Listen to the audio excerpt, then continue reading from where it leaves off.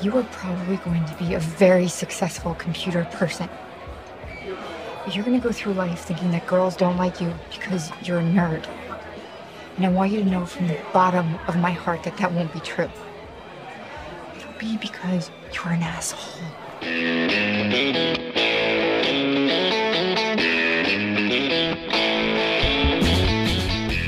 Hello and welcome once again to the Cinephiles, where each week we enter the world of a great film. We explore its themes, the history, the filmmaking, and the influence it has on us today. My name is Steve Morris. I'm a filmmaker and directing instructor in Los Angeles, California.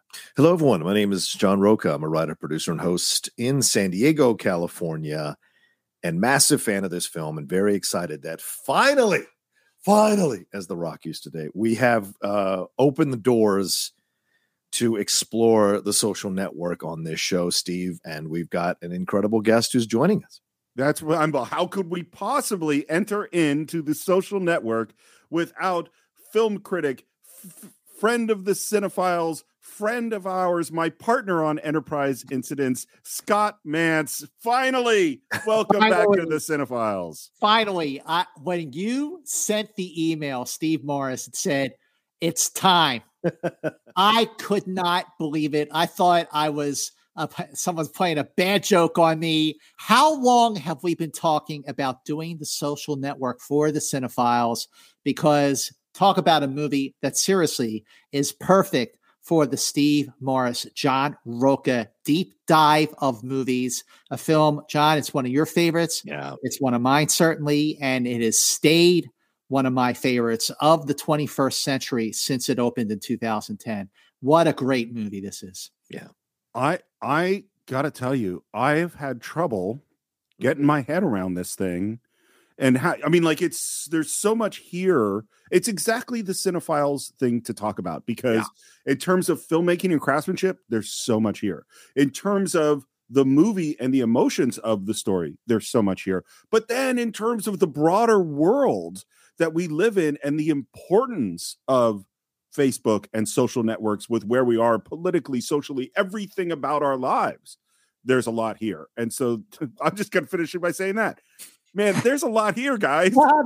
There is a lot here. And you know, the thing is that it's a really interesting way you put it, Steve, because like I remember when I saw the movie at a press screening at the end of September in 2010, and I was driving home from the screening, and I pulled over on the side of a La Cienega Boulevard. I couldn't even wait to get home, and I started writing down all these notes about the movie. And I had an epiphany about the film, which I'll share with you, later into the podcast here, because I don't want to blow it at the top here.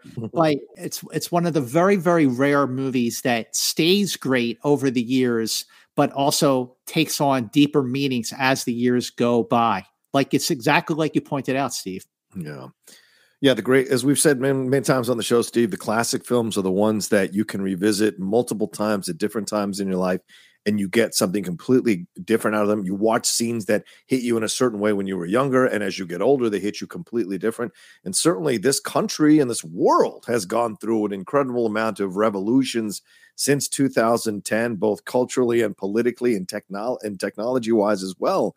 And we're having these conversations, and we just had a 50-minute conversation about AI and the progression of technology. And I just saw Joe Rogan complaining that a chat GPT or whatever, they created an episode of his podcast on its own with someone else. And it was like, it scared the hell out of him. And it's this kind of coding, this kind of compute, this kind of creation, this stuff that we're seeing in The Social Network is the beginnings. And to think of how quickly that has consumed our lives over the last 2 decades. This film is a harbinger and a time capsule for what we are all going through now. And I think to me, this is the greatest film of the last 23 years. I honestly, and it is just watching it again for the podcast. I'm so excited to jump into it because of all the incredible stuff that kept popping through as I was watching, going, my God, there's so much here. For sure. Yep. Agree. It's this warrior in a room, and you think it's this snooty little film about rich kids, but it's actually this jagged-edged, rough film that bounces up against you and forces you to pay attention to it. and it makes you listen and makes you watch what's going on. And, the controversy around numerous people who are involved in this film is also something we're going to explore on the show, I imagine, because it's an interesting mixture of elements that created this movie. And I think that's why it also still endures. Hear, hear. It's absolutely true. And by the way, we put out to our people on Patreon if they want to ask specific questions. We've already gotten a few, and I think we'll get some more. And John, I think Patreon is one of the great places where people can come to support the Cinephiles. Absolutely. Yeah. I mean, this is so fun to hear from our fans, our patrons who support the show and also have questions that we can read out on the show. And look, there's many levels that you can support the Cinephiles and where we're trying to get to and the next levels we want to go to. So many of you have told us how much you've enjoyed our work over the years, and especially bringing on incredible guests like Scott Mantz to come on and spend hours with us breaking down films. Hours. Yeah, these are the gifts. These are the gifts that you get, and supporting us as we get to the next level is so important. So head on over to the Patreon, patreon.com/thecinephiles, and see the multiple tiers and benefits you get. And of course, as Steve mentioned, one of those benefits is being able to ask a question and have your name etched into an episode of the podcast forever. Yeah. And the other reason why you should do that for everyone listening is this. Since I did my first episode of the Cinephiles, which I think was now, what was it, like 7 years ago, when we did Wrath of Khan, and when I came back to do 2001 with you and Star Trek: The Motion Picture, and especially Blade Runner, in my travels, I guess, around LA, whatever. There are so many movie fans out here in Los Angeles. And, I get people who come up to me to this day who I think they're going to come up to me because of this or because of that or whatever. And they'll say, I loved your episode of the Cinephiles on Blade Runner. And that was recorded years ago. Yeah. And I still get stopped or people want to talk about it.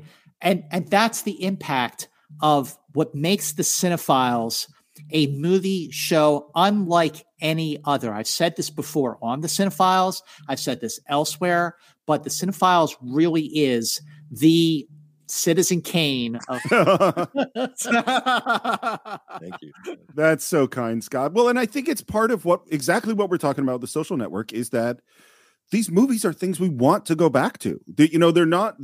They don't just give you 2 hours of entertainment and then you walk away. They're things you think about and want to talk about. And that's what we'd like to do here. And the first thing I want to talk about is, John Rocha, how did you first come to the Social Network? Well, I wasn't in a place to get a press screening yet in my life. So I came to it like a regular film goer with a bunch of my friends. We went to see it here in Los Angeles. And I remember being just absolutely psyched to see this from the trailer. I was becoming a Jesse Eisenberg fan. I was certainly an Aaron Sorkin fan by this point. So there was so much about this. And Fincher, who is one of my top 5 favorite directors, having this all come together, plus talking about Facebook, which at that time was becoming something that everybody kind of wanted to be a part of. It was still the beginning stages. All of that combined together to get me very excited. We see it, and I just remember being transfixed. There are rare movies where I feel like I'm running behind the train of the movie, and Social Network is one of those where I was just constantly running behind, trying to catch up because of so much that they were delivering. And so I remember just talking for like 2 or 3 hours afterwards with people who I went to see it with at the bar afterwards, because there was so much to explore here. What about you, Scott? So yes, it was at the end of September of 2010, and I went to this press screening. It was on the Sony lot, and while I was driving home, I was halfway home, and I was completely blown away by the film, to the point where when I got in my car, I did not put on the radio like I usually do. I just instinctively put it on right away. I was just racing through this movie in my head over and over again. And I pulled over to the road and was writing down all these notes because I was doing the interviews the next day for the junket. Nice. And I ran my theory about the film by Aaron Sorkin, the screenwriter, the Oscar-winning screenwriter for this film. Of course, he's an Emmy winner multiple times over for, West Wing and so on. And he confirmed with me that was his MO. That was his goal. That was what he had in mind. And it's just like the social network itself, just like the Facebook, and then Facebook grew and grew and grew exponentially. My love for this film and the thoughts that I have about it, the feelings I have about it, have grown in the same way. It's really something. Steve, how about you? So for me, it's so funny. There was a time when I was an absolutely regular moviegoer, and if you were going to track when that slowed down, it's 2009 and 2010, because those are the toughest years I ever had in my life, and that caused me not to go out that much. And then 2011 was when we adopted my son Jax, and so from that point forward, I didn't go out to movies very much. So I did not see it in the theater. I remember the trailer, which we'll talk about. That trailer is remarkable. Yeah. And I was a huge West Wing fan. Scott, if Star Trek, the original series, is not my favorite TV show of all time, the other one in contention is The West Wing. I mean, like, I absolutely adore The West Wing. I love Aaron Sorkin's writing. I was a huge David Fincher fan. I can't believe I didn't see this in the theater, but I didn't. We watched it at home, and I had the same reaction, which is I was just blown away by the complexity and the craftsmanship and the detail. And thinking about it now, it's we've already said it. The movie just takes on more and more resonance the farther away I get from when it came out. What's interesting is so the film won 3 Academy Awards for adapted screenplay for Aaron Sorkin, for editing, and for score for Trent Reznor and Atticus Ross. Can you tell me off the top of your head the movie that won Best Picture this year over The Social Network? I can, only because it's in my notes. But is it The King's Speech? It is The King's Speech. Yes. Yeah. Which I totally like. I totally like The King's Speech. Of course. Yeah. The King's Speech is a crowd pleaser. It's a certain I would say it's an easy movie in terms of being Oscar bait, but it's not a very ambitious film. And to be honest with both of you and for everyone listening, it is not a film that I've seen again since 2010, where I've seen Social Network probably 20 times. Although not recently. I hadn't seen it since definitely before like COVID hit, and now watching it now is like watching it fresh. But what's interesting is that with a film like Social Network, like it means something to you when you see it, and it means something different to you over the years. But then just through life and circumstance, it means something different to you when you see it later. It's really just one of those movies that just like, it's like a fine wine. It's extraordinary, but why this didn't win Best Picture just still baffles my mind. It is freaking great. Like, John, this is one of the best movies of the 21st century. Yeah. I mean, is The King's Speech one of the best movies of the 21st century? No, it's not. Like you said, a crowd pleaser. Yeah. So a little bit of pre-production. This is based on the book The Accidental Billionaires by Ben Mesrich. Now, the book hadn't come out when Aaron Sorkin started working on this screenplay. He read I think a few pages. I think he read 40 pages or so, and immediately decided that he wanted to do it. Now, I decided I did read a book about Facebook because I wanted to get some sense of the reality. I chose not to read this particular book because I didn't want to reinforce this narrative. I wanted to see a different perspective on it. One of the interesting things about Ben Mesrich's book that the movie is based on, Accidental Billionaires, is that he didn't talk to Mark Zuckerberg. In fact, he didn't really talk to anybody involved in Facebook except for Eduardo Saverin. And so the perspective of the book is coming very much from Eduardo's perspective. Yeah. And this is the first thing we had to deal with, is that there's a lot of art where when I think of this historical figure, I'm actually thinking of the fictitious portrayal of that historical figure. So if I think about Henry V or Richard III, I'm thinking about Shakespeare. And those things aren't necessarily reality. If I were to think about William Randolph Hearst, in my brain, I picture Charles Foster Kane. But that's not the same thing. This is a very, very contemporary portrayal of someone who became very, very important. And I think it's very hard for me not to picture Jesse Eisenberg for Mark Zuckerberg. I feel like Jesse Eisenberg was playing Mark Zuckerberg in movies before he actually played Mark Zuckerberg.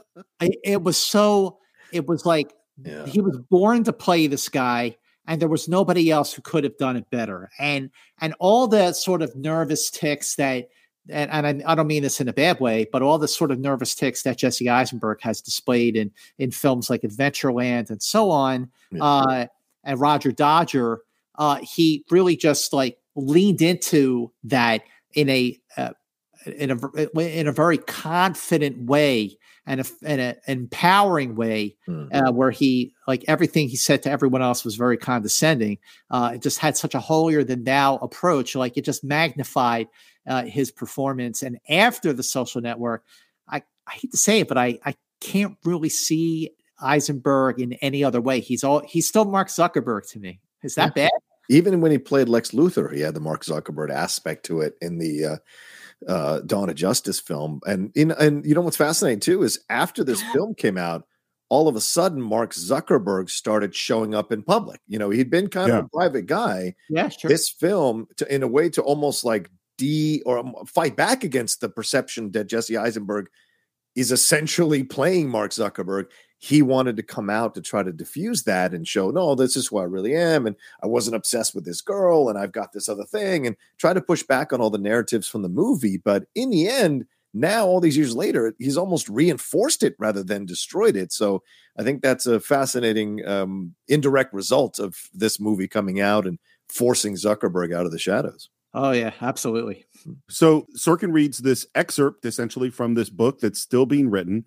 And what he says is it wasn't the technology that he was interested in. It wasn't the importance of the website or of social media or anything like that. And to be really honest, and I learned this too in reading about him writing the Steve Jobs movie, which is another bio of a very powerful industrialist, is that Sorkin doesn't really get technology. I mean, that's part of he's not a technological guy. What attracted him was the story about friendship, loyalty, jealousy, power, and class. And all of those things are interwoven within this film. And that's the thing that he saw that made him want to do it. And what was interesting is that, so Sorkin, Ben Mesrich, who's writing the book, he's continuing to research and write the book. Sorkin, who's writing the movie, is researching and writing the movie. And they just call each other every once in a while and say, hey, I found this. Oh, I found this. But it's parallel courses. It's not that Sorkin is using Ben's research. So that they're very, very different, these things. It sounds like essentially the moment Sorkin said, I would like to do this, the movie was greenlit. Like, it just was instant, even before I think Fincher was attached. Is this the second film we've done with Scott Mantz where a novel is being written at the same time as the film is being made? Wasn't that going on with 2001? It was. So how interesting. How interesting. Wow, John, way to go. Score. The parallels. So that was a great pull you just made, because that hadn't occurred to me at all. So then Fincher comes on.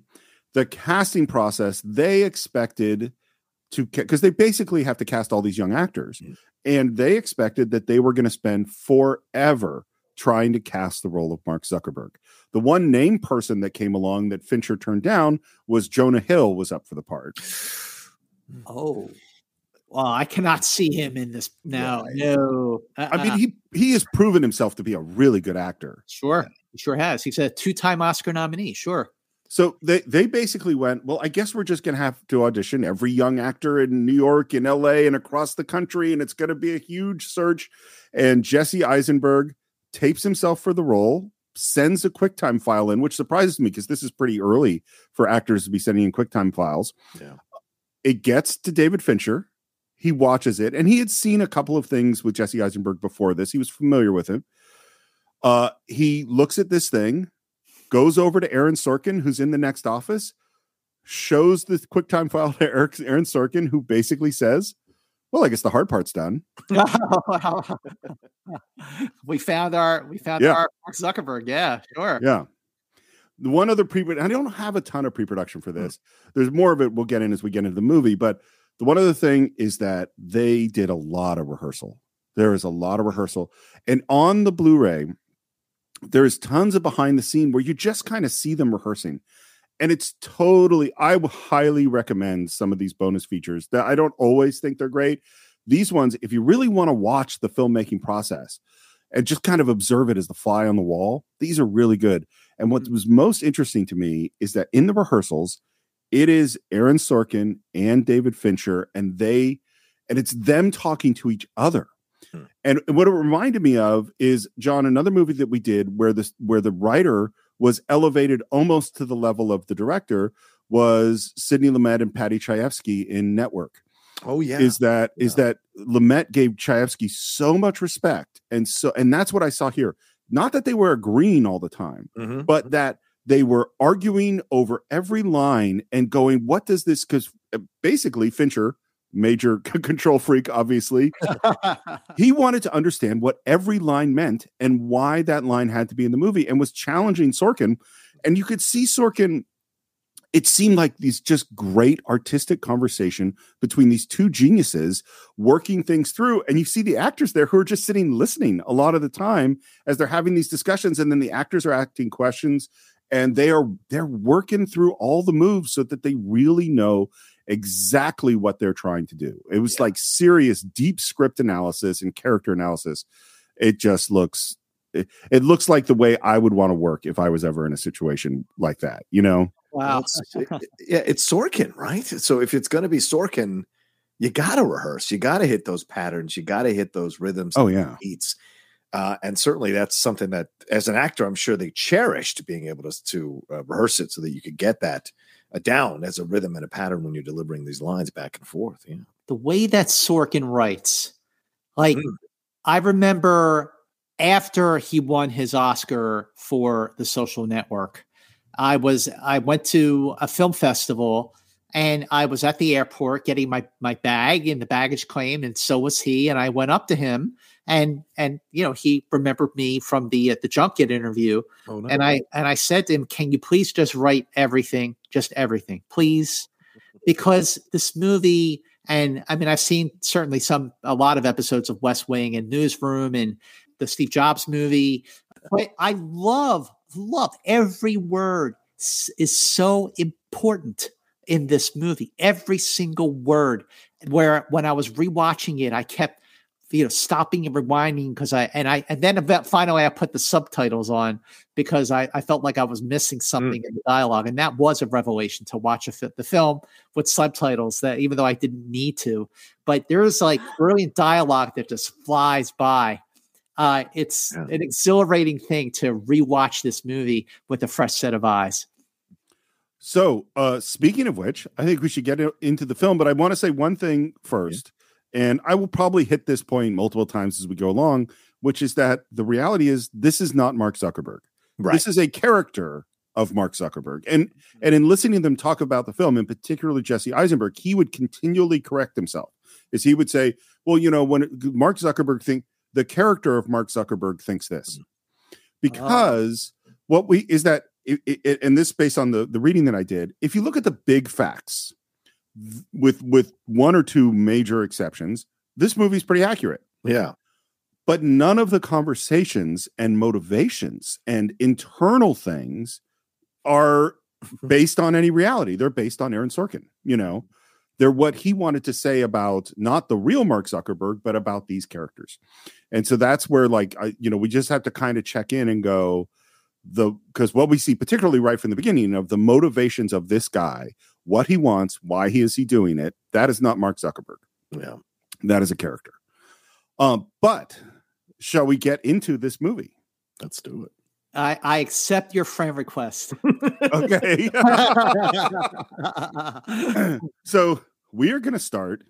We talked about Aaron Sorkin's dialogue and its speed and how hard it is to keep up with. Well, we're going to start with a 9-page long scene of the fastest possible dialogue. And I got to tell you, although I type about 80 words a minute, me trying to keep up and write down all these lines, it was not easy. It took me a long time just for this one scene. When Jesse Eisenberg got the scene, he was like, oh man, this scene is so great. It's too bad. I'm sure by the time we get on the set, they'll probably cut it in half. And they had not changed a word. Mm-hmm. Wow. This opening scene takes place in a bar. As we've said, and most people know, David Fincher likes a lot of takes. Yeah. Oh. He has no problem with going through take after take after take. In fact, he feels good reasons for it. And the first thing he did was when they first start doing the scene is that he has all those background actors. Normally background actors, they mouth things. They don't actually speak because it would interfere with the soundtrack. So they're just going, mouthing words, and the set is quiet so you can hear the actors. The first 3 or 4 takes, he had all the background actors talk at full voices and have full conversations. Wow. Wow. John, as an actor, how do you think, how would that change your performance, do you think? I mean, if you've done the right rehearsal and you've memorized the lines and you've really put them into your bones, that is a great test. It's like a tennis player that gets onto center court at Wimbledon or the US Open or whatever. Like, you can do all the practice you want before you step out there. Once you step out there, it's a whole nother ball game. So it's either going to make you electric or it's going to make you shut down. So I think it's a great idea to add this electricity to the scene by having the actors hear other people having these conversations. And in essence, you turn it into a much more realistic scene because that's how a conversation would naturally go in real life. So you add more authenticity to the performance, even without the actors even knowing it. So it's a gutsy move, but I appreciate it, the confidence of Fincher to go ahead and try and do that with them. So Steve, as a screenwriter, as a filmmaker, isn't the math of a screenplay sort of work out to each page is a minute of film? That's the theory. Yes. Okay. Well, in that case, you said that this was 9 pages of dialogue at the bar between, Erica Albright and Mark Zuckerberg. 9 pages of dialogue in a 5-minute scene. Yeah. I clocked it. I went, that scene was only 5 minutes, but you're saying it was 9 pages of dialogue. That's how fast they were going. They were like you listen to your books on tape and twice speed. That's what they were doing. I've actually been listening to that Facebook book at 3 times speed. Yikes. But yeah, so they're going super fast. And the first thing that we hear is, did you know there are more people with genius IQs living in China than there are people of any kind living in the United States? That can't possibly be true. It is. A couple of things about this. The first thing is if you go to a development meeting with your script, executives are going to be very concerned that everybody understands exactly what's going on. We have to make sure that everything is clear. Aaron Sorkin's philosophy is the exact opposite. He wants people to be behind. He wants them to be clawing to catch up to what's going on. Mm-hmm. One's going to spoon feed the audience. One is going to expect the audience to be smart. And this line about IQs is going like, wait, what did he say? And it's Jesse Eisenberg as Mark Zuckerberg, and it's Rooney Mara as Erica Albright. Yep. The casting idea that Fincher said he was looking for was Catherine Ross from The Graduate, but with a hard edge. That's what he wanted. Wow. Yeah. Wow. Yeah. And I certainly think she delivers. Yeah.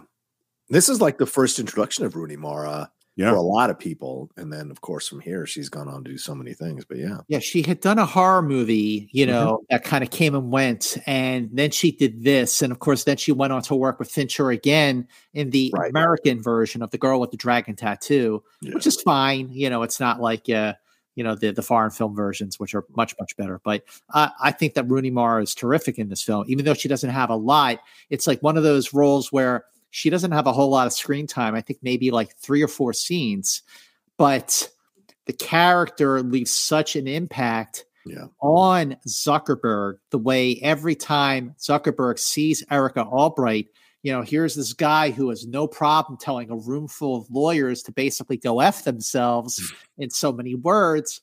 But Erica Albright shakes him up to the point where, when you get to the end of the film, you realize just how much she had as an impact on him. It's really interesting. By the way, there are not more geniuses in China than there are people in the United States.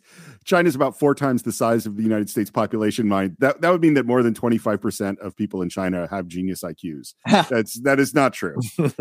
But what's interesting is that the way that Sorkin writes this scene is that not only are we trying to catch up, but she's trying to catch up because he keeps changing what he's saying. And so and this is like just genius level screenwriting, is she's responding frequently to the thing that he said a sentence before, and then he's passing her and then coming back, and then she's passing him and coming back, and there are multiple tracks happening at the same time. It's like literal masterclass stuff. We find out that he got a 1600 on his SATs and is still trying to figure out how to distinguish himself, maybe an a cappella group, or maybe getting into a final club. Did you know anything about final clubs before watching this movie? I thought you go to college, you try to get into a fraternity, or you stay the independent route. That's it. Yeah, I had no idea. And this rarefied world of Harvard is so... That's why I think it's so interesting that Aaron Sorkin was attracted to the ideas of class. Yeah. And certainly this is part of it. And this is the oldest old school class structure you can imagine in the United States. Yeah, I don't truck in these circles. So to me, this all was just a fantastic exploration of seeing a guy who, as you said, has all this intelligence, but he has given meaning to things that you objectively looking out from the outside, he shouldn't, right? Having Erica affect him for the rest of his life, as it's portrayed in the film. Yep. It is because he's given her meaning. Her opinion has meaning because she rejects him in this moment. And then later he goes on to write the blog, which we'll get to, and he's drunkenly right, and he tears her apart. And, as we've become more knowledgeable about incel behavior, about male behavior towards women, about sometimes these people who are like on the spectrum or nerdy and can be sometimes, how can I say this, can be clumsy or awkward or just not able to communicate with women effectively, they turn to anger after the rejection happens because a woman has a right to say, I don't want to go out with you or date you in a conversation. And so we see samples of that here in this opening in the back and forth. He is trying to control her in his own way in the back and forth. I think it's the genius of Sorkin's logic. I will control what's a joke, what isn't a joke. I will constantly put you on your toes to make you feel like I'm intelligent. I'm smarter than you because I'm coming up with all this stuff. And then when you don't fall for it or you push back, then I'm going to insult the college you go to. I'm going to insult that you actually need to study. So these little things that he is constant. It's a power scene. He is trying to be in control the whole time because he has already ceded control to Erica from the beginning of the conversation because he has feelings for her and she doesn't have feelings for him. So watching him navigate this back and forth with Erica is truly fascinating now through the perspective that we see now more of a mainstream understanding of incel male behavior towards women. Excellent point, Johnny. You actually gave me a question that I'd like to ask, which is, what is the name? Because we say that they're dating. I mean, they both say, she says she's breaking up with him later, and he says we're dating. So what is the nature of their relationship before we walk into this bar? Well, she gives us a clue that dating you has been the most difficult thing because of blah, blah, blah. So clearly this has been they probably weren't together too long. That's what I think. They were together too long. I agree. I don't see them like being together for too long. She probably tolerated him until this moment, which said, who needs this? Right. Because women, you experiment in college. You go, okay, yeah, I'll give it a chance. I'll see what's here. And then, when it's done, it's done. The fact that doing it, she's, very open to do it in a full bar shows the level of respect the lower level of respect that she has for him because she would. And even when they do the friends thing, she's like, yeah, I just said that to be nice. I don't actually want to be friends with you ever. Yeah, because he has burnt it and made her feel inadequate. And that's not how you get a woman. So I'm sure he did this multiple times. And then she just kind of agreed to meet him that night. And absolutely was like, this is done. Get out of here. I don't want to be with you anymore. And it's his own fault, because he tried to take control. I think she makes that decision in the scene. I don't think she. I don't think she had decided that before she got in here. Oh, you don't think she? Oh, I do. I think she decided to break up with him before she even showed up. But I think she decided not to be friends with him in the course of the scene. That's what I would say. By the way, one of the things I think that's interesting is he's thinking through Final Club and a cappella group. Is she says, from a woman's perspective, sometimes not singing in an a cappella group is a good thing. This is serious. On the other hand, I do like guys who row crew. Which we're going to see a lot of guys who row later on in the film. Oh, yeah. But mostly we're focusing on this Final Club thing. Not Finals Club. Yeah. Not Finals Club. And I do like the moment, by the way, as he keeps jumping from topic to topic and she's trying to keep up. Would you like to talk about something else? No. It's just since the beginning of the conversation about Finals Club, I think I may have missed a birthday. And he's still on the final club thing, and starts going through a list of them, and there's a lot of them. And we even talk about Teddy Roosevelt, and that he was in one. And we also hear, and this is a plant of what we're going to see later, is it true that they send a bus around to pick up girls who want to party with the next Fed chairman? So you can see why it's so important to get in. Like in his mind, this is a stepping stone to success. Yeah, for all of his intelligence, he is hung up on the old school social constructs of you don't have value unless you can get women, right? In the male straight approach, you don't have value unless you can get women. You can be intelligent, but what's it matter if you can't sleep with a bunch of girls or a bunch of women? So that's what he's caught up in. And so he thinks he's got to stand out in order to get into these clubs and then also achieve status down the road. So clearly there's a piece of him that wants to get to a position where he is revered and respected, even though he probably abhors almost every human being on the planet. This character does. Well, and it's also, I mean, getting in these clubs probably will help you in your career and success and all those things. I mean, there's a lot of presidents and people that come out of these. By the way, they have the moment where they said, I mean, do you think if Teddy Roosevelt wasn't in this club, he probably wouldn't have been elected president? And I was like, he wasn't elected president. McKinley was assassinated and he became president. So true. He was elected for the second term. My friend Eduardo made $300,000 betting oil futures one summer, and Eduardo won't come close to getting in. The ability to make money doesn't impress anybody around here. Must be nice. One of the big things with Mark, as we talked about status, but it's status with his friend, is that it's important to him that he surpasses his friend Eduardo. It's not just that he does well, it's that the other person doesn't do as well as him. Mm-hmm. So you bring up a very, very crucial point about the relationship between Zuckerberg and Eduardo Saverin. We've already seen a moment in the film between Erica Albright and Zuckerberg that is going to have repercussions out the movie up to the very, very end in what I would call a sort of surprise ending of sorts that people maybe didn't see coming. So I was going to wait to say this, but The Social Network is the Citizen Kane of the 21st century. Wow. Yeah. And it's not just like, oh, it's a great movie. It's the Citizen Kane of the 21st century. No, it is the Citizen Kane of the 21st century because, gentlemen, you have Facebook, the internet. What does the internet provide? Information. What did the newspapers that Charles Foster Kane presided over provide? Information. You have this relationship between Zuckerberg, who is Charles Foster Kane, and Eduardo Saverin, who, when you realize as the movie progresses and you see this rift go separate them further and further and further, Saverin is Jedediah Leland. Yeah. He's Leland, played by Joseph Cotton in Citizen Kane.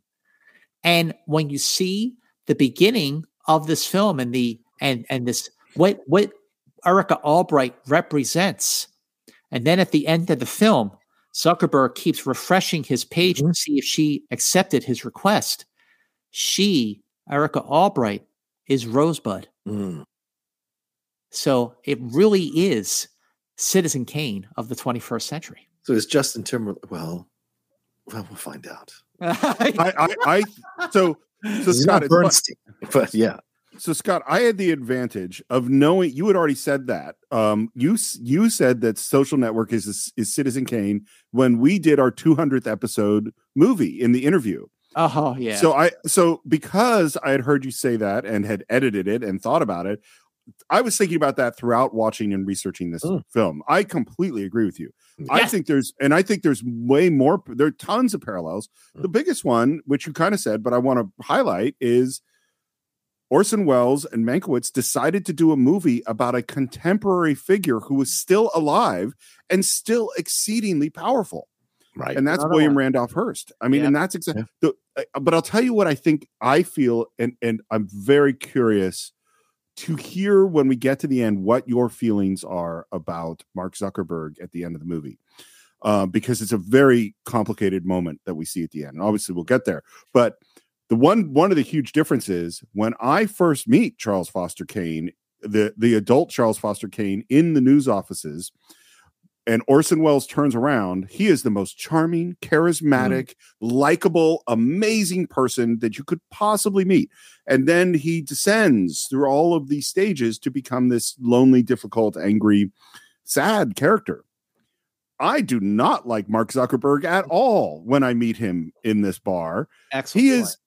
He is exceedingly unlikable, I think. Mm-hmm. He is a very difficult character for me personally. That's my reaction to him. I agree 100%. I don't like Mark Zuckerberg at all. I don't like him from the beginning, and I don't like him. I don't like him more by the time the movie reaches its conclusion. Whereas, Steve, you're absolutely right. When you first see Charles Foster Kane, played by Orson Welles, as he's a grown-up, you're seeing him as a grown-up, as an adult for the first time.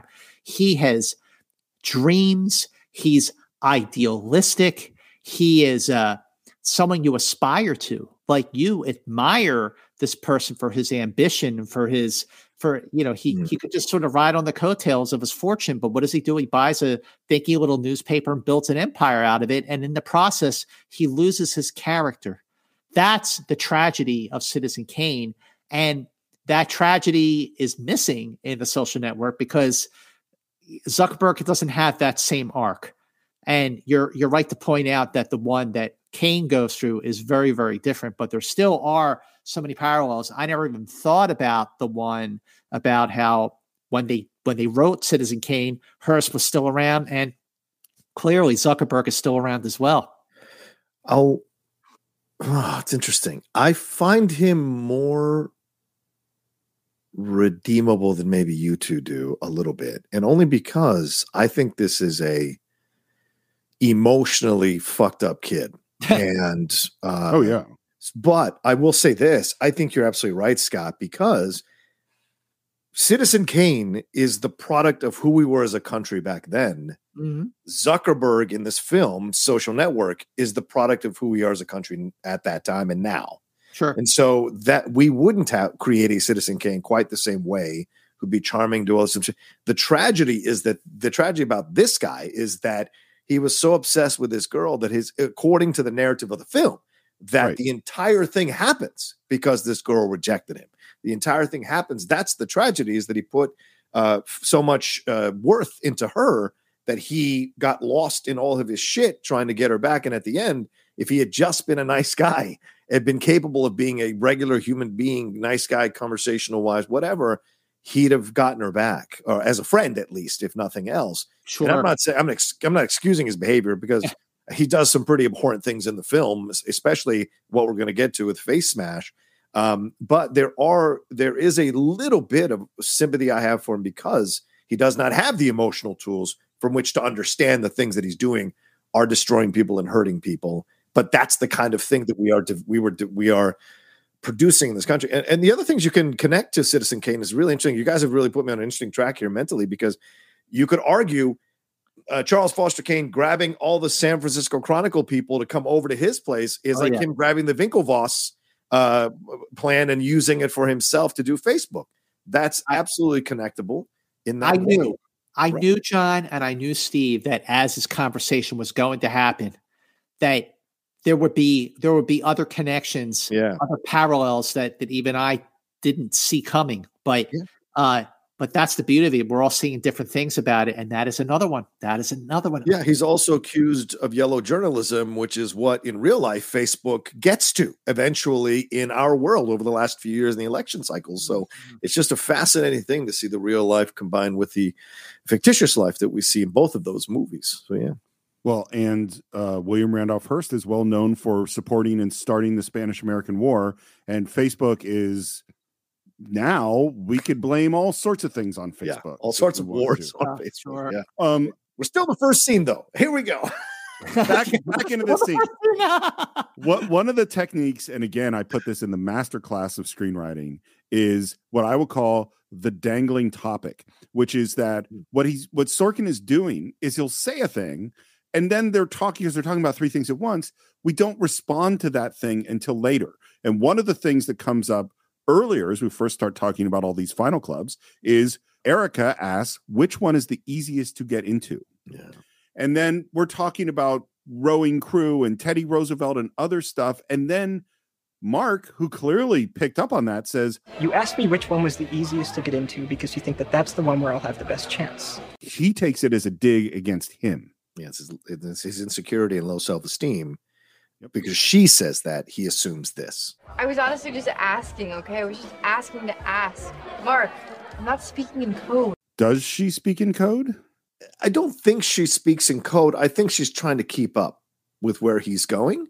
And so she's trying to be nice, as a lot of women have to do in situations like this. I'm just trying to be nice to get out of this situation. Yeah. And so she's going along with it and saying, which one's the easiest one to get into? And she's legitimately just asking him about it because she wants to find out which ones are the easiest one at conversation, maybe, and then, maybe give some advice or whatever. But he takes such offense to it that now at this point, she's having to kind of work through the situation. Yeah.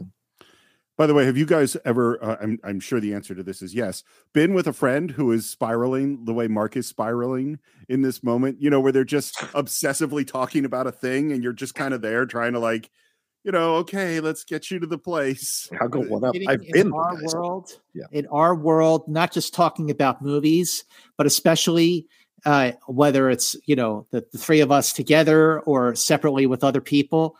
As when you get into like the superhero stuff or the sci-fi stuff of it all, I mean, look, in the end, Mark Zuckerberg's a nerd, Yes, and so are we. Yeah. And I'll do you one better. I've been the guy spiraling. Me too. Me With too. As soon as girls. I asked the question, I was like, I've been that guy. It's the I have fucking to. worst. Sure. Because you have low self-esteem, because you don't have the emotional tools, and you're just stumbling around trying to seem like the big man when in fact you're the little man and you don't know it, and she does, and it's tough. Yeah. And I think the question about easiest, there's a direct link between that to him saying, I want to try to be straightforward with you and tell you that I think you might want to be a little more supportive. If I get in, I will be taking you to the events and the gatherings, and you'll be meeting a lot of people you wouldn't normally get to meet. now talk about speaking in code.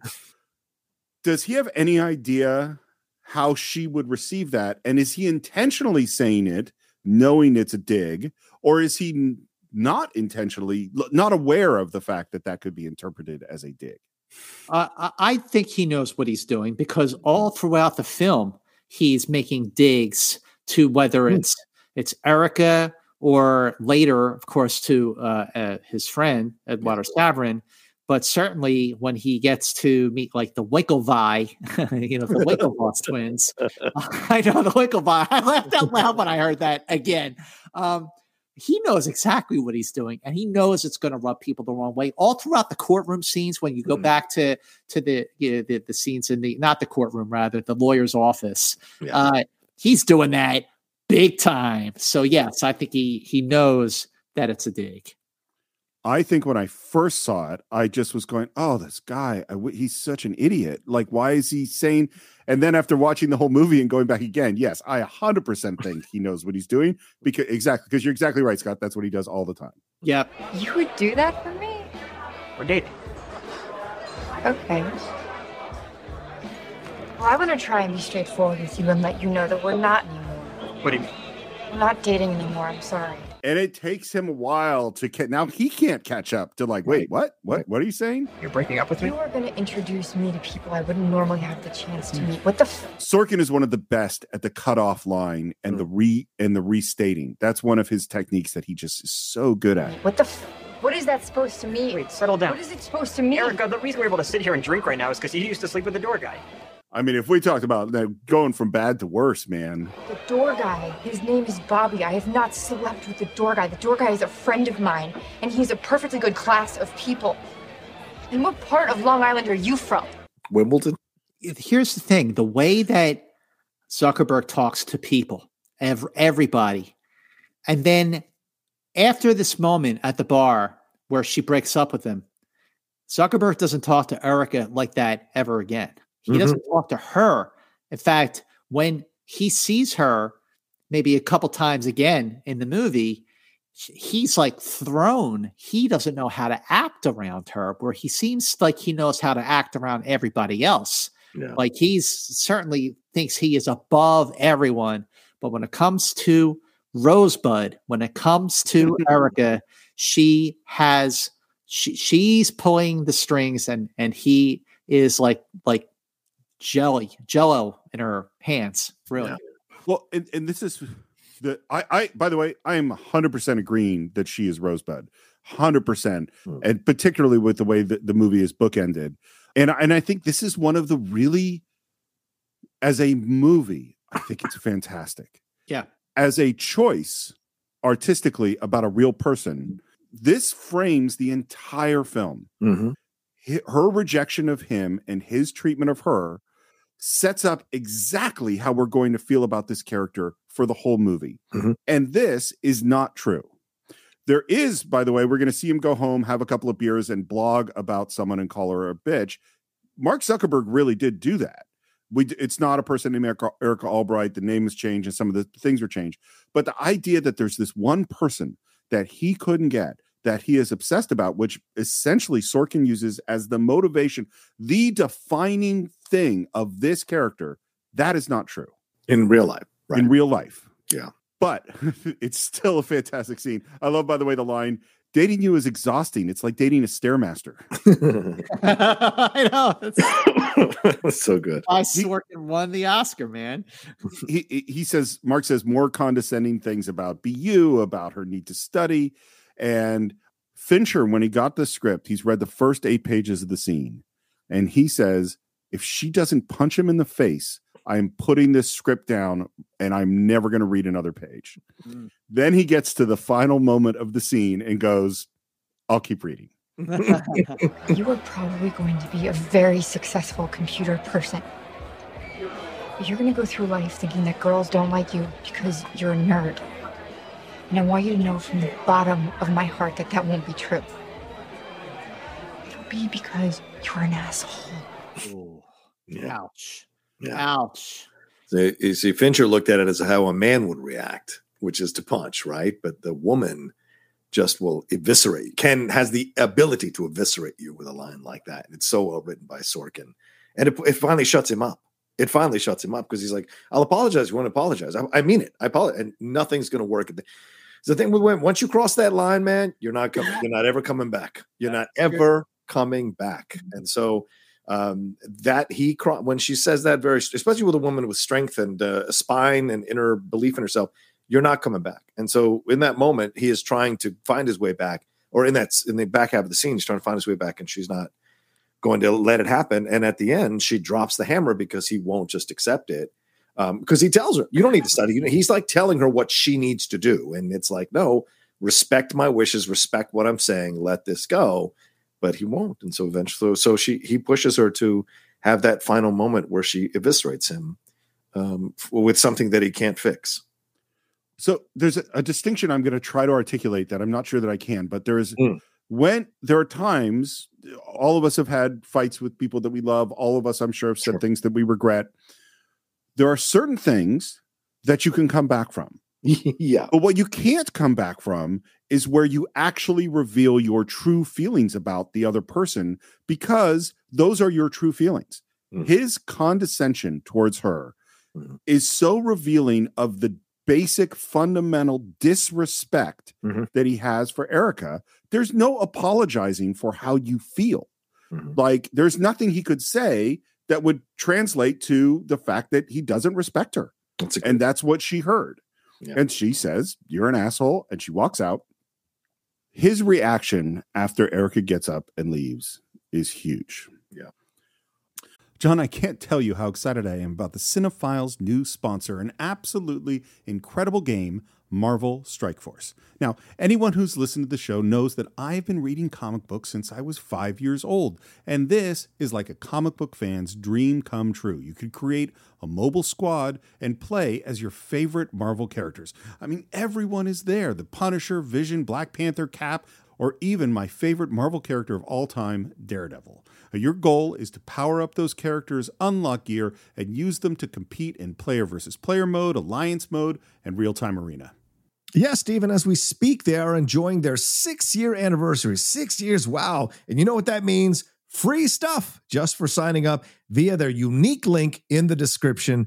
The anniversary consists of weekly events and bonuses. If you complete each event, you can receive special rewards and skins. Completing every single mission throughout the entire anniversary will result in an even more special reward. Make sure to log in each day and each week to take advantage of all the new characters that are being released specifically for this event. This will be Marvel Strike Force's most generous event to date, so don't miss out, y'all. Check out that unique promo code, and for every new user, please follow our link in the description and use the promo code MAXPOOL. Once again, thank you so much to Marvel Strike Force. We're very, very excited to have you sponsoring this episode.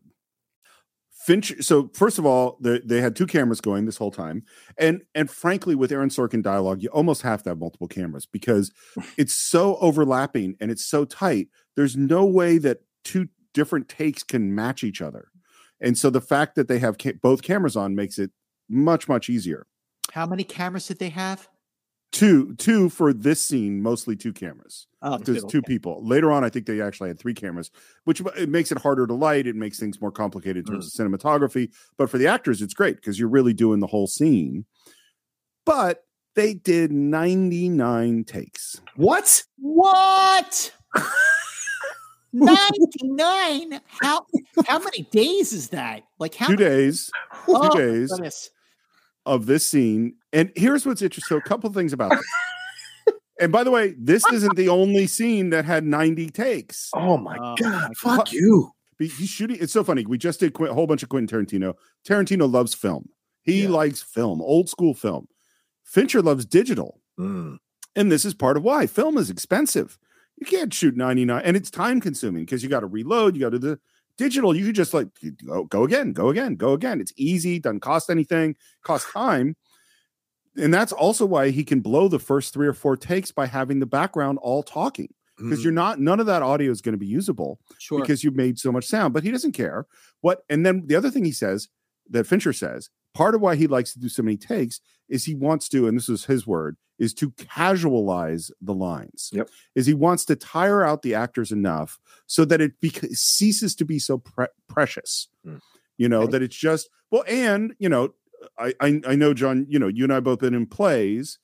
You do those scenes when you're rehearsing over and over and over again. And there's a place where you get bored with the script, bored with your performance. And then there's a place where you move past that. Yeah. And that's usually where you kind of discover the magic, and that's where Fincher's going. All right, but 99 takes is a lot. So let me ask you a question. If this scene was done in 99 takes, was it take 99 that was used? No. Well, there were probably, so I'll tell you something about the post-production process that I was going to save to the end, but it applies to your question. So first of all, the editors are editing while they're shooting. They're trying to put together an assembly. That's always what editors are trying to do. It's way harder to do that when you have a director shooting 99 takes than it is when you have a director shooting 6 takes because you have to watch them all. So Fincher isn't just controlling an anal in terms of performance, in terms of rehearsal, in terms of set design, in terms of camera angles, but he is controlling an anal in post. And so what he will do is, first of all, they will go through every single line on every single take and look for what is the best version that Jesse Eisenberg did of this particular line. And so when they're cutting back and forth between the two, you could be cutting from take 38 to take 42 to take 17 as you go back and forth. But that is not all Fincher does, because Fincher will look, and by the way, if you want to really understand how some of post and editing works, again, I highly recommend these behind the scenes, because you will watch 8 takes of Jesse Eisenberg saying the same line in this behind the scenes stuff, and you will see the subtle differences. This one a little more aggressive, this one emphasizing a different point, and the lines have totally different meanings depending on how the actor delivers them. So they're looking line by line, but that's not all Fincher does, because sometimes Fincher will go, you know what, I really like the visual performance of this line, but I like the audio performance from a different line. So he will pull the audio from a different take, sometimes using digital effects to get the mouth shape to fit exactly, because the pacing of the line will be different. But that's not all he does. Oh, geez. Because sometimes he likes one word audio from one line and word from a different line to put them together to get exactly the performance that he wants. And that is what Steve Morris does when he's editing the Cinephiles and Enterprise Incidents. So I certainly have pulled some tricks sometimes. I mean, I've never, ever have I pulled. I mean, there are times where I have found an from one place and stuck it in to make it sound different. There are certainly and definitely like a very common technique. This is not the crazy Fincher level of analness, is if I'm cutting back and forth and John and I are doing a conversation and I'm cutting from your shot to my shot. Well, when we cut to my off-camera shot, I might use a different take of the audio because I like it while I'm looking at John's face. That's totally, that happens in every single movie. That happens all the time. Or even take two halves of a line and stick them together in an off-camera piece of dialogue. To do it on camera and match one visual shot with a different piece of audio and 3 different audio lines, that's nuts. I've never, ever, ever done anything remotely like that. That is a level of crazy that is beyond.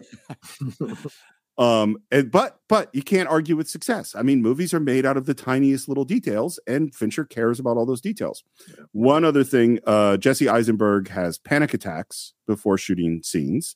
He has a lot of anxiety and nervousness, and getting to the end of this scene was huge.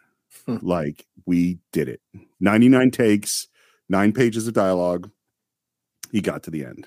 And was this the first scene of the movie that was shot? I don't think it was. I think it was the first big scene that was shot. I think they might have done some other smaller things first, but I think this is the first big one. And what's interesting, it sounds like I get the sense that this movie was essential in the process of Aaron Sorkin becoming a director in his own right. Oh, it was for sure. When you look at the movies he did direct, Trial Chicago 7. Right, but he did the Lucy movie. That probably inspired him to be a director. But at the top of the conversation, when I said that I spoke to Aaron Sorkin at the press day, so the conversation I had with him was, this movie is Citizen Kane. I went down the list that I gave you guys. I said, was that your plan? Did you mean to do that? And he said, yes, absolutely. This is Citizen Kane. It is Citizen Kane of the 21st century. It is.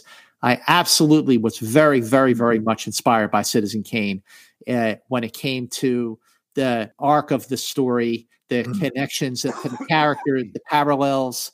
And I just felt kind of proud that I kind of picked it up on my own, but that it was validated by the guy who wrote the friggin' screenplay was pretty awesome. I want to talk about music. So let's do that. The music is, and we'll talk about it throughout, but so in the script, I believe it was in the script, at this moment, Aaron Sorkin had written in a song that he wanted to play. Fincher did not like that song. He wanted the scene to end with Beyond Belief by Elvis Costello.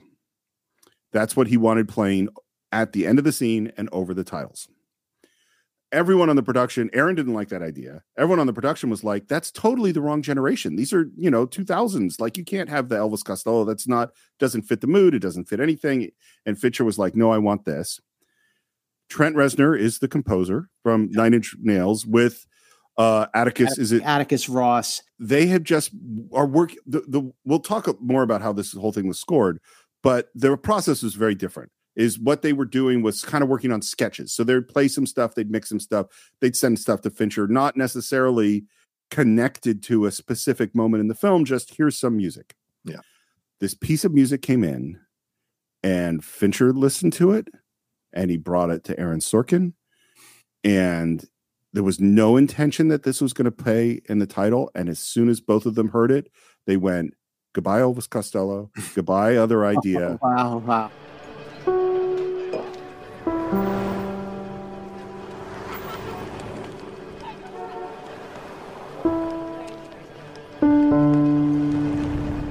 The other thing, the title music is going to be used 3 times in the film.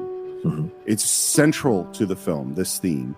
And each time it's recorded slightly differently, which I found really interesting. For the first one, it's played that piano. It's like a droning sound with this piano, these kind of piano chords coming in. And it's played on an upright piano, and it's mic'd very close. Later on, it's played on a different piano, and the mic placement is different, more farther away. And the final one, the mic placement is very far away.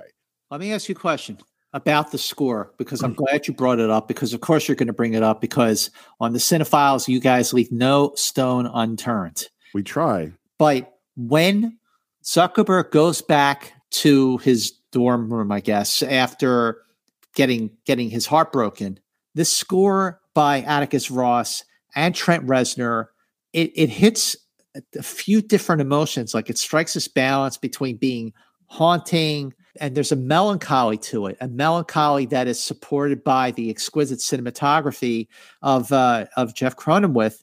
I can't explain it, but it really stays with me. Like, I'm hearing the score in my head as I'm just talking with you about it right now. One of the interesting, so here's how, when I teach a class on scoring, how I say it works. And I'm going to say that because that's not at all how it worked on this movie, which is just evidence that I want to point out over and over and over again, is that I have strong opinions about how you should do stuff. And those opinions are not right. They're just my opinions. There's lots of different ways to do stuff. So in my mind, you're working on the movie and you have a spotting session with a composer, and you go over moment by moment. This is what I want the music to be doing emotionally here. This is when you discuss different styles of doing it. And maybe you're working in the John Williams tradition of leitmotifs, and you have Indiana Jones's theme and you have this person's theme. And lots of times the music is going to come to the fore in a way and really tell the story emotionally. None of that is how any of this happened. Is that what happened was, first of all, Trent and Atticus are hanging out in a room, and they have all sorts of instruments. And it seems like, and I don't know a lot about him, many people know much more about Trent Reznor, but from what I could tell, he's pretty fascinated by different kinds of instruments from different eras, different kinds of synthesizers, different sort of unique instruments that make a specific kind of sound. And so they talk a lot about the movie. And he hasn't had a spotting session with Fincher. Fincher hasn't told him what he wanted. They haven't sat down and gone through scene by scene. They're just kind of talking about emotions. And the first thing they decided was, there's like nonstop talking in this film. You can't create a strong melody, because a strong melody would compete with the dialogue. You have to have something that can play under all of that super, super fast-paced action. So that's the first thing, is they rejected melodies. And then what would happen is that Trent would pull out his guitar and he would play something. And then they would pull out one of these other instruments and he would play something. And Atticus is recording all these things, and they play this and then they play that. And then what Trent Reznor said was, and then I get really frustrated with the whole process and I hate everything that I've done. And I go, fuck it, I'm going to go take a walk. And he leaves. And then Atticus, and he might even say, don't use that last thing I recorded. That was terrible. I hate that. And then Atticus will probably start with that last thing that Trent hated. And then he'll put them all together, because he's the producer and kind of mixing things in ways that Trent never intended at all. And then he'll come back in and listen to the playback, and then they'll talk about that. And they did this a bunch, and they came up with 30 or 40 minutes of material, not directed at any particular point in the movie, and just sent it to Fincher, saying, here, check this out. You probably won't like any of it, but this is what we've been doing. What do you think? Fincher gets it and goes, this is perfect, and starts putting it in the movie at places that he thinks. That is so different from how movies are usually scored, you know? And that's how you get this weird, droning, non-melodic, profound sort of undertone. It acts as an ambience and an undertone throughout the whole film in this really powerful way. It's very powerful. I agree completely. And, maybe it's the droning aspect that stays with me. Maybe it's that you hear these 3 notes played on a piano over the droning sound of the score. And there are different tones of the 3 notes. And it's very simple in that way, but it's so effective. Yeah. And it's unlike any of those kind of scores that you hear that you're referring to, Steve, from the greats, so to speak. Well, I think this is what's fascinating about Reznor and Ross, you know, because Reznor started doing scores back with Natural Born Killers. He produced the soundtrack for that, and then eventually moved on to Lost Highway, and then 1 Hour of Photo. Remember that Robin Williams film directed by Mark Romanek, and then moving on to Social Network, and then did Girl with the Dragon Tattoo, and then Gone Girl. So, you know, working with Fincher has been something that's really been a good thing for Trent Reznor and Atticus Ross, and their abilities to bring these feelings out in these films that are the combination of everything you just mentioned emotionally, Scott. How they're able to weave those feelings in, and a lot of those themes and those multiple emotions at the same time are also occurring in these other films. So clearly, this is a staple of their ability to create this. And then, of course, they did Soul, which is really a completely left field. Totally. Soul. Beautiful film, too. Beautiful film. Yep. But it's completely different score than you've heard before that they do. So I love that. And yes, absolutely. This is one of those films where the score is just as important as any performance, any script, or any direction, because it really does decorate what you're feeling as you watch the film. To me, it's not necessarily a noir, but it's a very visually dark film for a majority of the film. And it's because this is a very dark dude inside. And so that's reflected out as you're watching the movie. And you could argue maybe that's another way that it's connected to Citizen Kane, because there's a lot of dark stuff in Citizen Kane, dark scenes in Citizen Kane. And so maybe there's an element of that connected through for what he's going through here. What we're seeing is Mark heading home and running through what we think is Harvard. It's actually mostly shot at Johns Hopkins. Harvard hasn't let a movie shoot there since 1970, when Love Story damaged a lot of Harvard's property, and they just went, that's it. We're done. No more movie. Never ever trust a producer when they tell you they're not going to destroy your property. When they shoot on the set, they will destroy your property. So I will tell you, Scott, here is another parallel with Citizen Kane. Yep. One thing I learned when we did our episodes on Citizen Kane that I really didn't know is that Citizen Kane, I think, has more special effects shots than Star Wars. It is so, and it's all sorts of special effects shots that you never really think about because it's a realistic film.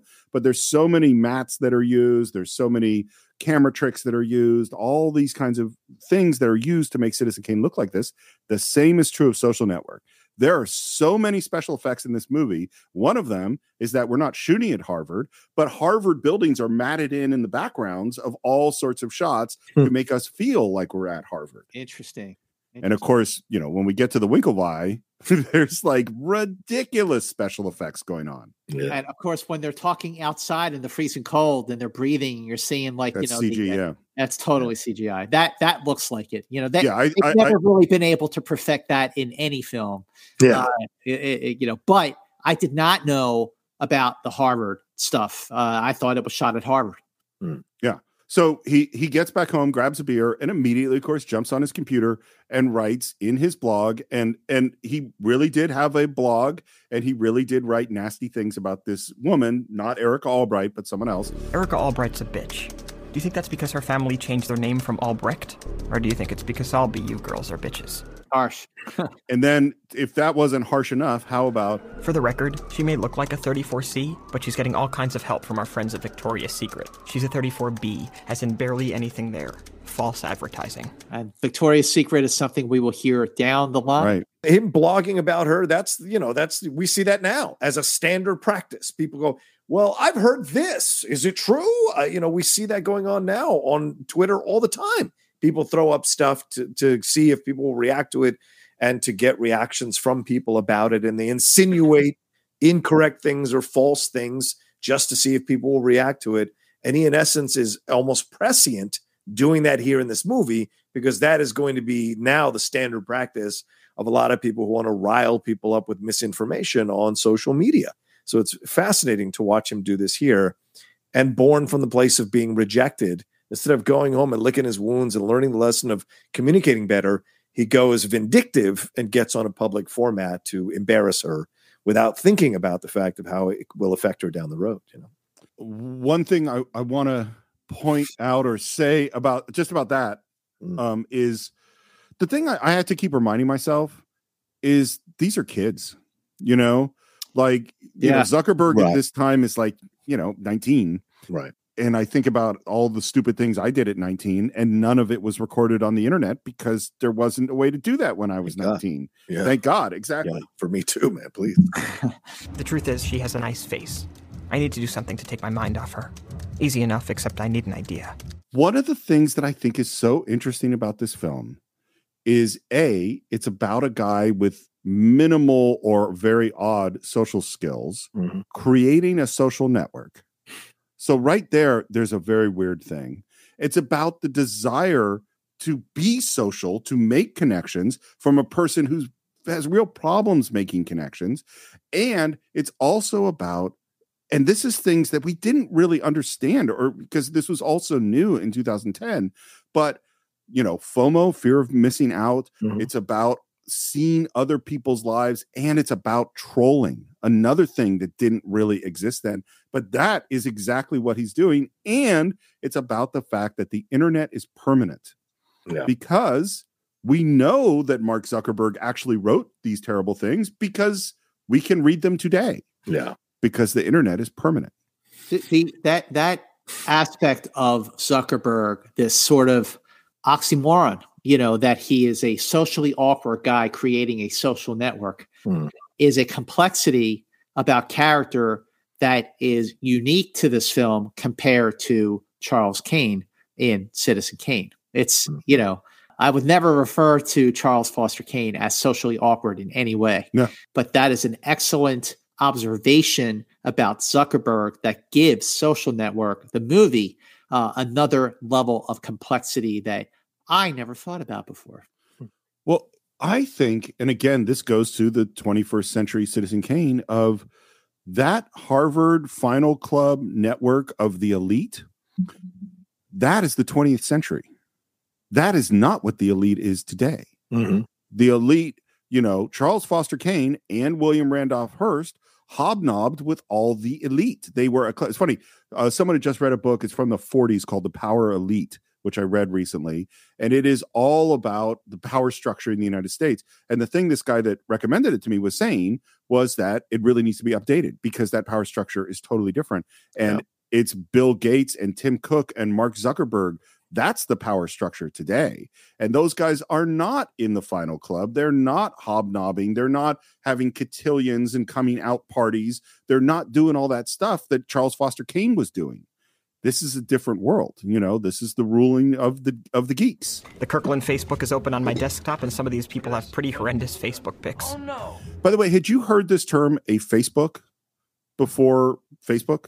Absolutely not. Never heard of it. John, did you? Nope. Me neither. And I think it's because we're old. I think that this idea, what I learned was that if you went to college in 2000, Speak for yourself. Well, I believe that I am the oldest one here. I think I'm older than Scott by a month. I'm 35. So go ahead. If you went to college in 2002, they had this thing when you moved into your dorm of like a book with pictures of everybody's faces, so you could meet people. Like that was a normal, which I didn't really know. Yeah. And we get this idea from Billy Olson, one of his roommates, that they're going to about having farm animals and have people vote on who's hotter. And that starts the beginning of this idea. And what we're going to see now is two things intercut. And again, this idea that Aaron Sorkin wants you to be behind. And I think Fincher wants you to be behind too. I mean, you think about a movie like Fight Club or like Seven, you're not up to speed with what the hell is going on. You know, you're behind. And so now we start with this shot going down. At first, I didn't even recognize that I'm looking in a bus, but going down the aisle of a bus at all these beautiful women. And like, what does this have to do with anything? And what we're actually intercutting is these women arriving at what we heard about, which was a Final Club. And we're intercutting from that back to Mark, who says, the first thing we're going to need is a lot of pictures. Unfortunately, Harvard doesn't keep a public centralized Facebook, so I'm going to have to get all the images from the individual houses that people are in. Let the hacking begin. So we're going to intercut this party setup with Mark hacking all these different houses. And by the way, one of the things Fincher said is he loves to show competence. He loves to show this person really knows what they're doing, whether it's sports or medicine or anything he's showing. And this is the scene where we see that Mark is a genius at hacking. The other funny thing is that Aaron, who read all of the real Mark Zuckerberg's blogs from this time where Mark Zuckerberg described all the hacking he did, was very grateful because Aaron has no idea what he's talking about in this whole thing. All of this is just directly out of Mark Zuckerberg's actual blogs. Next is Elliot. They're also open, but with no indexes on Apache. I can run an empty search and it returns all the images in the database in a single page. And it's sort of at the point that the women walk into this old house and we see all these guys in suits and all this obvious opulence that you go, oh, I get it. I love the contrast between the suits and the fancy surrounding, and the guy that starts talking is wearing a stupid looking headband. Yeah. Yeah. Because it just tells you so much about what this world is. Excuse me, everybody. You are at one of the oldest, one of the most exclusive clubs, not just at Harvard, but in the world. And I want to welcome you all to Phoenix Club's first party of the fall semester. Man, my parties at college didn't look anything like this. Not even close. Yeah. Not even close. I mean, look, this world of an Ivy League college. You know, I went to Penn State. My GPA was laughable. I studied something I hated. What did you study? I studied, you're going to laugh. I studied accounting. Hey. Wow. I studied accounting, and here I am talking to you guys on a deep dive about the social network. That degree is coming into real good use. You owe $60,000 on your taxes. I can just see it.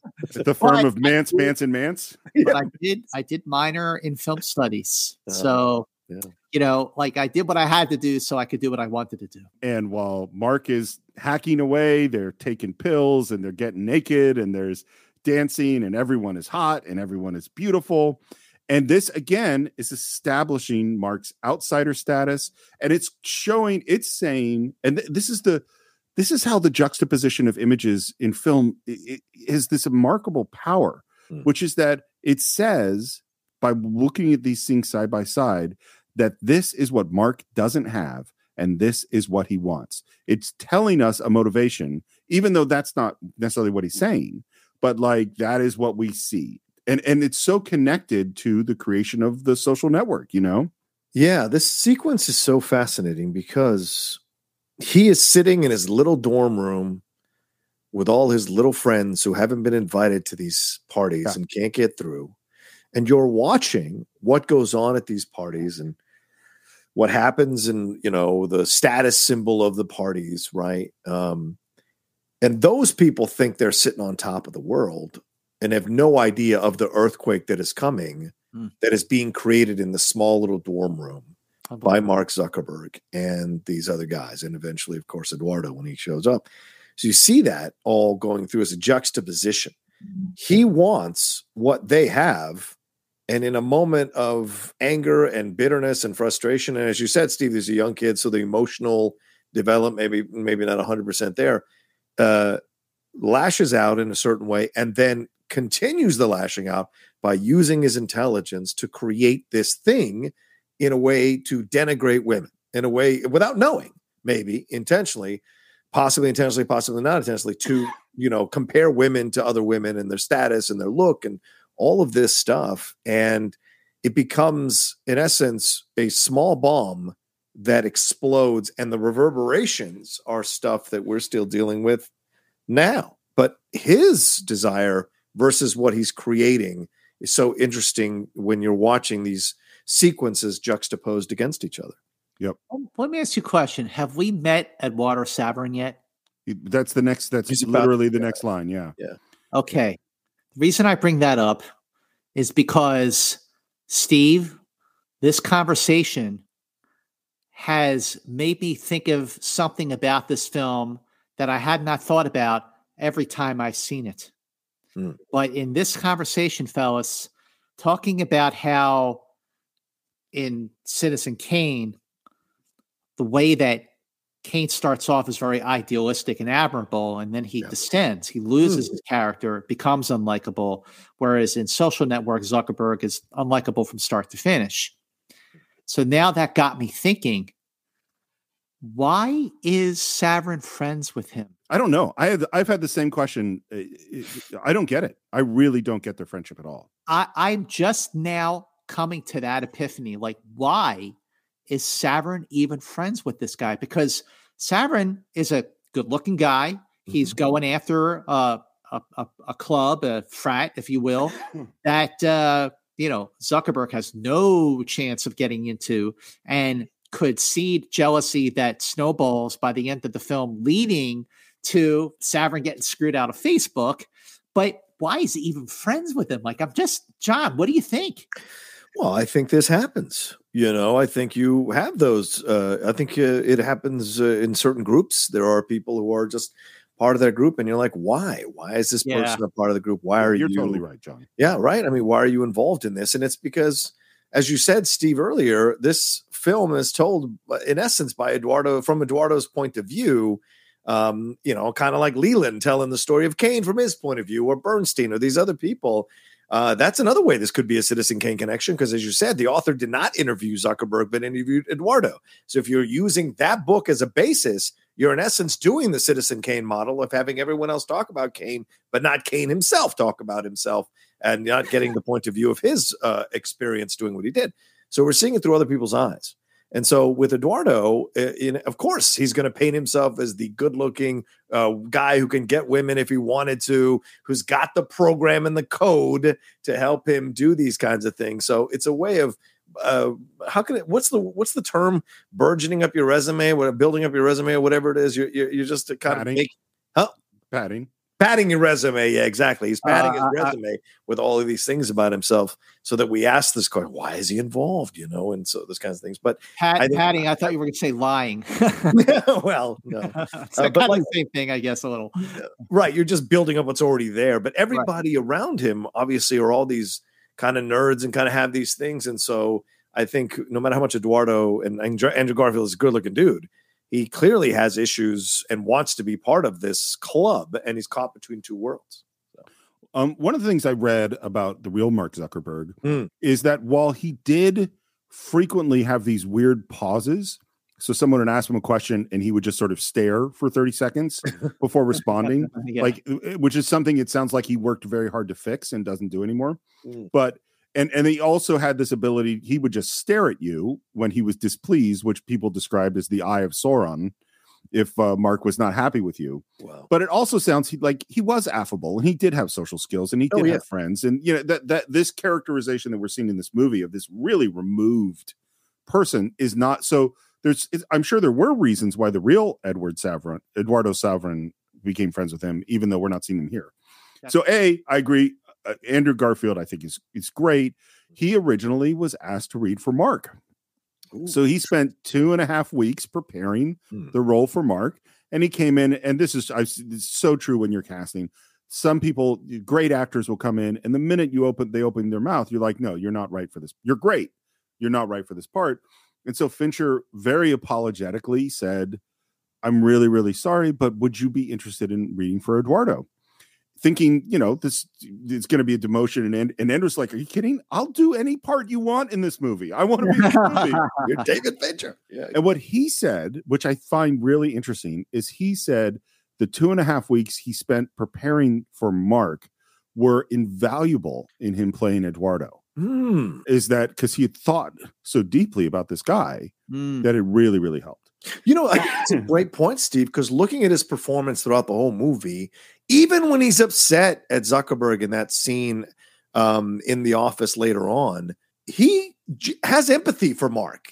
For whatever reason, even in the deposition scenes that we said we're going to get to here in the early part of the film, you can tell he knows who Mark is, but he also has a little bit of empathy for Mark throughout, and that's an element that he's playing. It's not overt. It's just hanging out there. And I think with the 2.5 weeks of studying him gave him that kind of extra layer to throw into his performance as an actor. And it's an excellent thing to consider when you look at I think that Andrew Garfield is terrific in this movie. And I didn't realize that he had read for Zuckerberg.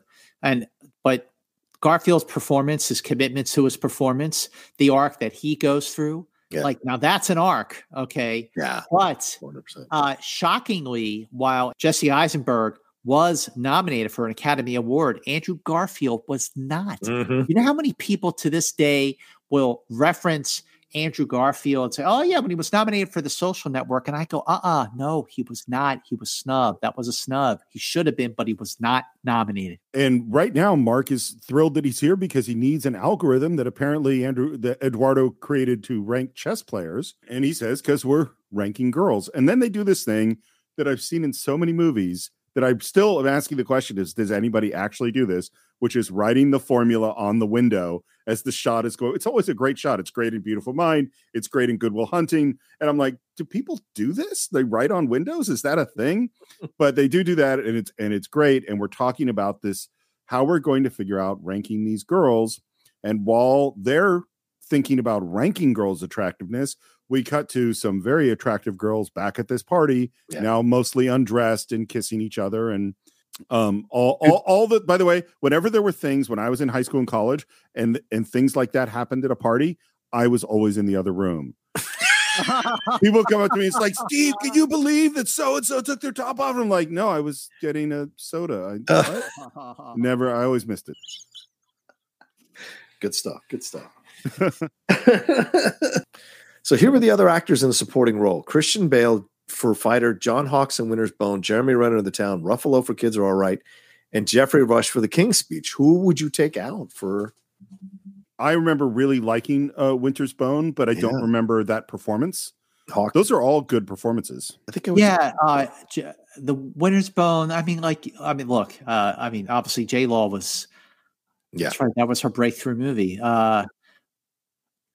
Look, I would. Yeah, you're right. I would take out Hawks and put in Garfield.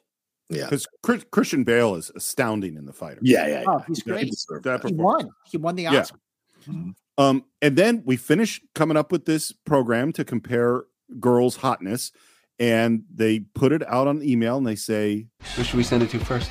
Dwyer. Neil. Who are you gonna send it to? Just a couple of people. The question is, who are they gonna send it to? Reason I want to highlight this line is this is the entire history of Facebook. Mm-hmm. How do we get more people to share our stuff and join and be more engaged? Yeah. That is essentially Mark Zuckerberg's life work. Also, the way he delivers the line is malevolent, right? Yep. He's like, I'm only going to share it with two people. I don't know who they're going to share it with. So there's a malevolence to it where he feels, I've got buffers here where they can't lead it back to me. But, So they send it out, and immediately guys start playing the game and are loving it, and are it's the middle of the night, and they're all obsessively on this thing comparing women.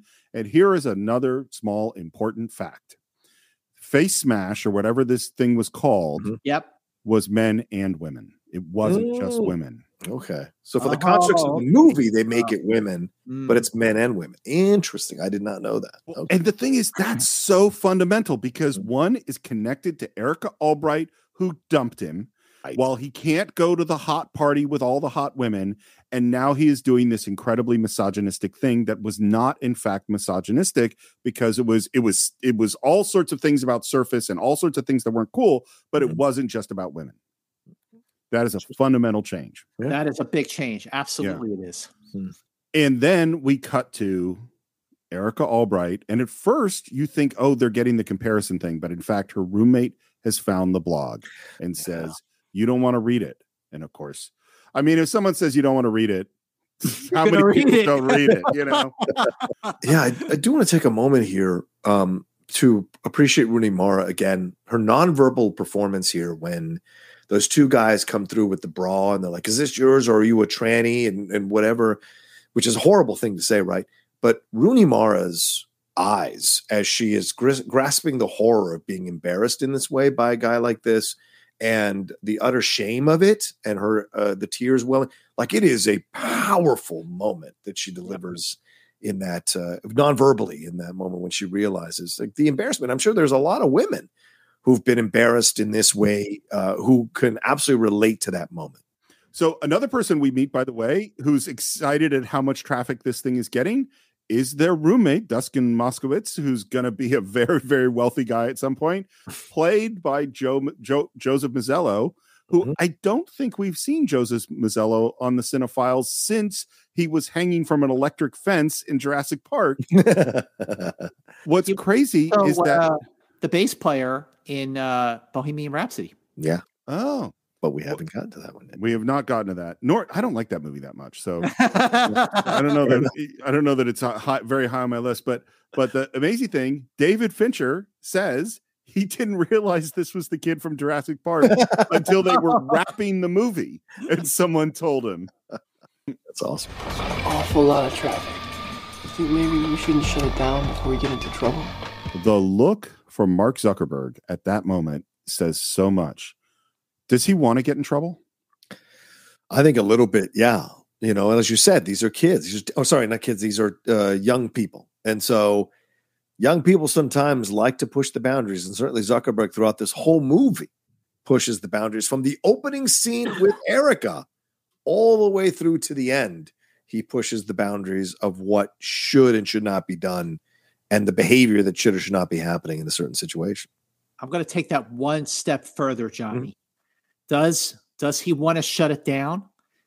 No. Shut it down. He doesn't give a shit. Yeah. He doesn't care. He's giving that look, Steve. That is a look of judgment. Like, grow the F up. Smarten up. Be a man. Grow a pair of balls. Who the hell cares if we are going to get in trouble or they're going to shut us down? Be a man. Like, that's where you're basically separating the men from the boys in this case.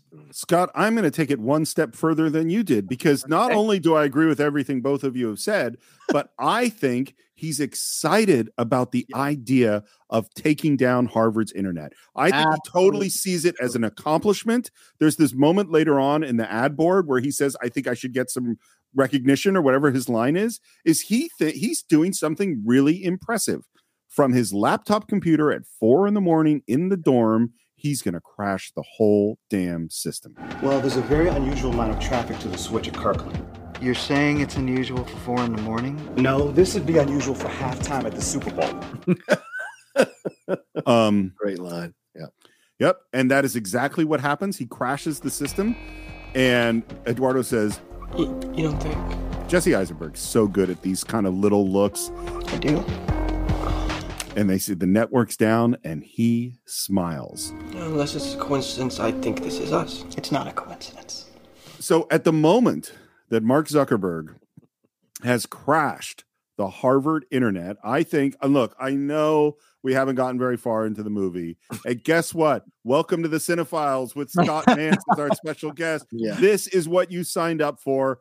I have loved the conversation so far, and we're going to end part 1 of our explanation of The Social Network. How many parts is this going to be? Nobody knows.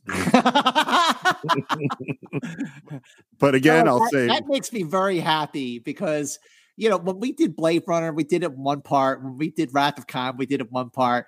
We're doing Social Network, and I'm thinking, like, I've been wanting to do this now for like 3 years, and I've seen you do like 15 parts on Godfather Part 2 or whatever it is.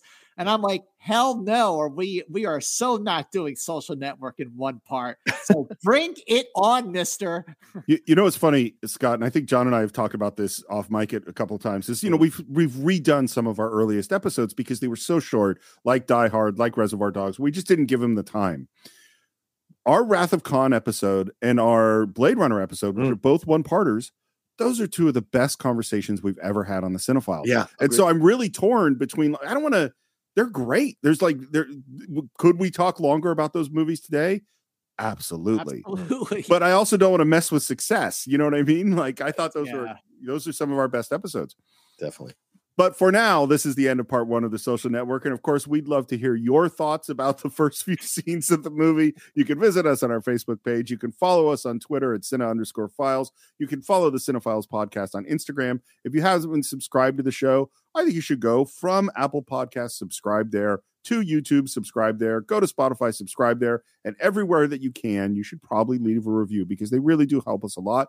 If you want to support the show, listen to our Cinephiles shorts, and also we're building up some new things in the community for them to be more involved in the process of making the Cinephiles. That's patreon.com/the Cinephiles. If you want to buy or stream The Social Network along with every other movie we've ever reviewed, that's at cinephiles.net. And if you want to reach me, it's SR Morris on Twitter, SR Morris1 on Instagram, and of course, my other podcast with the great Scott Mantz, Enterprise Incidents, where we are halfway through the animated series, and we just recorded a fantastic conversation with a fantastic guest yesterday. John, how would people find you? You can always find me at The Rocha Says on Twitter, Instagram, and TikTok, The Outlaw Nation on Twitch, my YouTube channel, youtube.com/John Rocha Says. We just crossed 27,000 subscribers today as we're recording, which is, I know for some people, small potatoes, but I'm the little engine that could. Congrats, Johnny. That's amazing. Thank you. It's, I'm very proud of that. And also my other podcasts that I do, the Geek Buddies and the Hot Mic, that are out there for you all with FYC cohort for Scott Mantz, Jeff Snyder. Yeah. By the way, if you love movies, and obviously you do because you've listened to just part 1, where we basically got out of Zuckerberg getting broken up with, you've got to be listening to the Hot Mic, because John Rocha and Jeff Snyder are breaking news on a level that even the trades cannot keep up with. And that is a very, very, very big deal. They are very big time. And for everyone listening to the Cinephiles, please share the Cinephiles on your social media platforms so more people can discover the greatness of the Cinephiles. And, we're talking about Mark Zuckerberg, who has a God complex. So just like Steve Morris on Enterprise Incidents will take one of our Star Trek episodes and say, hey, if you like this, listen to this episode on the Cinephiles. If you like films about someone with a God complex, then please listen to our deep dive of Who Mourns for Adonais. It features a god, Apollo, with a great conversation. And John Rocha has joined us for 4 great episodes on Enterprise Incidents, and he's going to be back for an animated series episode. But once again, everyone, this is the creme de la creme of movie podcasts. So please keep getting the word out about the Cinephiles. This is the real deal. That is one of my favorite segues ever, right there. Scott, thank you so much for coming back on the show. I'm sorry it's been far too long. And if people wanted to reach or find you, is there any way they could do that?